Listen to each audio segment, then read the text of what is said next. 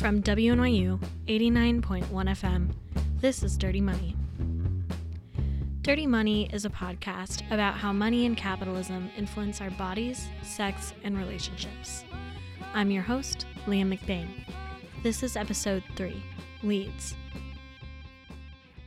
In 2014, the city of Leeds in the UK started a pilot program called the Leeds Street Sex Work Managed Zone. The premise was this. Street sex workers could openly use the Holbeck area, a non-residential part of the town, from 8 p.m. to 6 a.m. With police and outreach supports, the zone was meant to keep sex work in the area both safe and contained. In a post-Sesta Fosta United States, an idea like this sounds pretty radical, and Leeds sex workers seem to like it a lot. I'm really safe. I've never had no trouble. But the UK media has been telling a different story. Following the brutal murder of a sex worker, Daria Pionko, the BBC launched a salaciously named series on the managed zone, Sex, Drugs, and Murder. Police have launched a murder inquiry after the death of a young woman in a managed red light zone in Leeds. A 21-year-old sex worker was savagely beaten in the Holbeck district in the area where sex workers are allowed to operate during certain hours. Police say Daria Pionko was found seriously injured on an industrial estate in Holbeck in December. She died a short time later in hospital. The night Daria got killed, I was out, I was talking to her, and then I went home because I'd got my money. And then that happened. It focused on the violence sex workers face in the zone, addiction issues within the community, and on both the support and the backlash for the approach. Due to said backlash, Leeds City Council is looking at revising the managed approach in the next few months. So what can one make of this idea? Is it a success that could work in other towns, or is it a failure? And does it benefit sex workers in Leeds as a whole, or neither of them? There's always work to be done. There's always room for improvement. And I think community development, bringing together these groups is still something that really needs to happen. That's Tila Sanders, a professor at the University of Leicester. She co-authored a report on the managed zone in 2015, and she's been following its progression closely.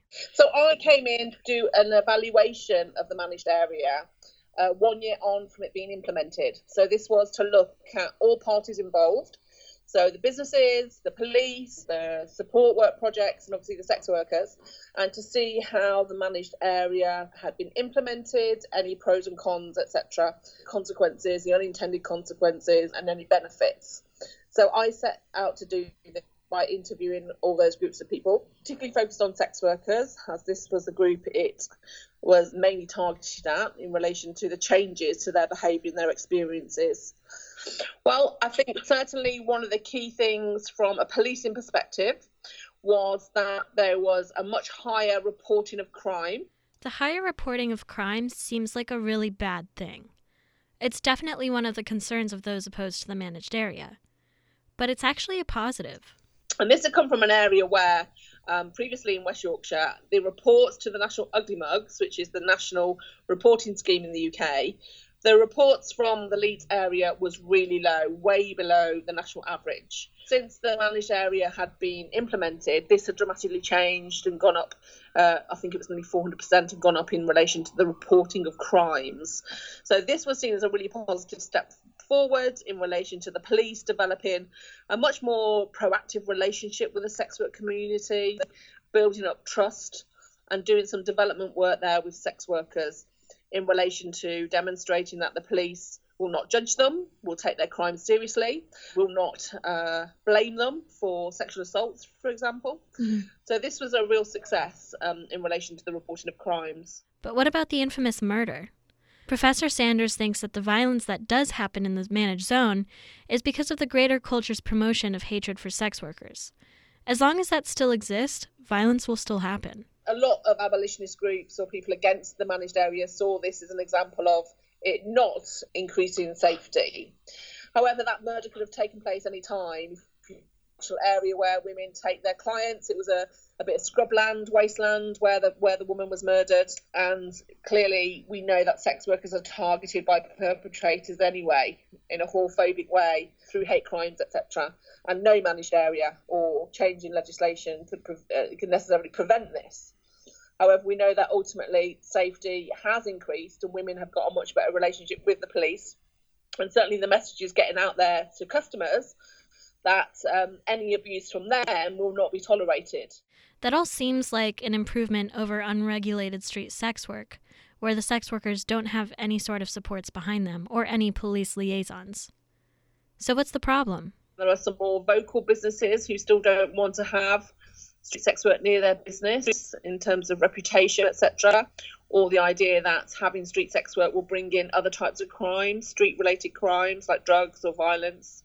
So I appreciate that there has been somewhat different complaints that have been raised over more recent times. However, I think in more recent times, the area, which is very much near Leeds city centre, is very desirable for developmental reasons, for gentrification, for large corporations to come in and build right in the city centre.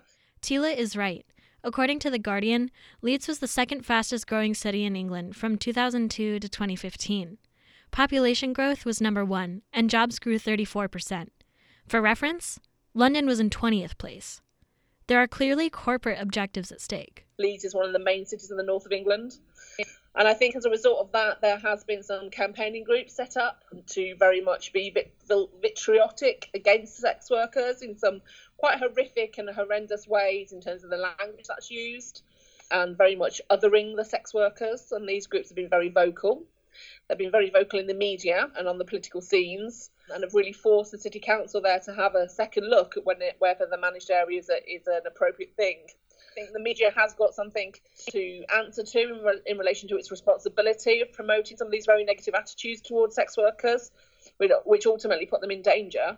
And these groups have been very, very vocal, really. So we need to be very careful about taking the views that are expressed in the media and from a small group of people as the views of the whole community in the area, because that's just not the case. Mm-hmm. There is a key thing there about the media being responsible. We've had all kinds of, the top media in the UK basically being very voyeuristic around the managed area, paying women for their stories, paying very vulnerable women, not getting consent, taking photographs without asking, a huge amount of disruption, which essentially draws in the crowd. So we've had lots of people throwing eggs and throwing urine, and it's totally unnecessarily and disgusting things. But as a result of the media bringing attention, there's no need for it. It actually affects people's lives, their safety, their well-being.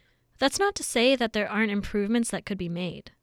One of the big issues opposers cite is trash from the zone, which Professor Sanders also noted in her report as a problem that should be fixed. So some of the recommendations are very practical, so like increased lighting, cleaning up the areas. Certainly some of those have started to happen, but not to the full fruition. With a possible revision in Leeds, the managed zone could come to an end. And here, especially now that we have Sesta Fosta policing sex work online too, the idea of decriminalized, police-supported street sex work in the US seems too good to be true. You can't just pick up a model and plonk it somewhere else. But could something like it work elsewhere? There's lots of different situations going on. Some residential areas clearly have got issues there. We need to consider concerns of the residents. It can't be near schools. It can't be near religious spaces. So we can't just say one size fits all. But there are some really clear and key positives around safety and well-being that we can take from the managed area in Leeds. And those can be implemented in different ways, whether it's a formal managed area like there is in Leeds, or it's more informal. It could be more formalised, like in the managed area, which gives lots of resources from the police, which I think is really important. Certainly the sex work liaison officer is a key role in this. Mm-hmm. And I think anything that's looked at in relation to street sex work and how it's managed should certainly move away from any enforcement and look at harm reduction in this way. The key message is bringing the communities together to work out solutions for their locality.